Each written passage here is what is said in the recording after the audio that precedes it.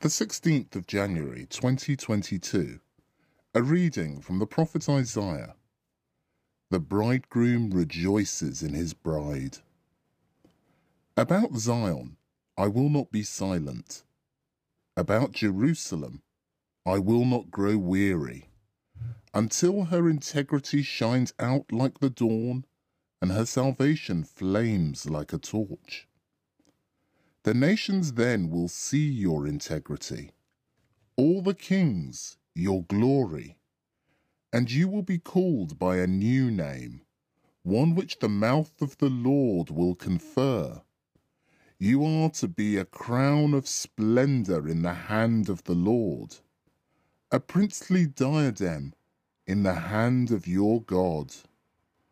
No longer are you to be named forsaken, nor your land abandoned, but you shall be called my delight, and your land the wedded. For the Lord takes delight in you, and your land will have its wedding. Like a young man marrying a virgin, so will the one who built you wed you.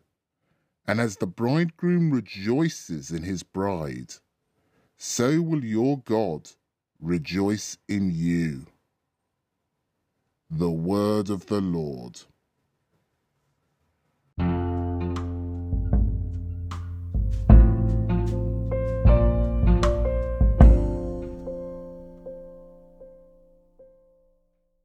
A reading from the first letter of St. Paul to the Corinthians. The Spirit distributes the gifts to different people, just as he chooses.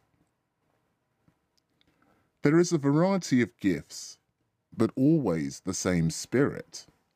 There are all sorts of service to be done, but always to the same Lord, working in all sorts of different ways in different people.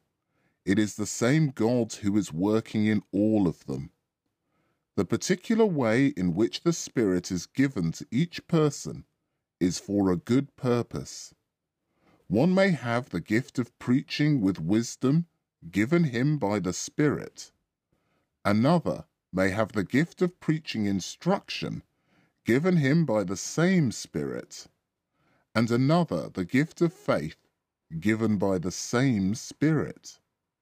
Another again the gift of healing through this one Spirit. One the power of miracles, another prophecy, another the gift of recognizing spirits, another the gift of tongues, and another the ability to interpret them.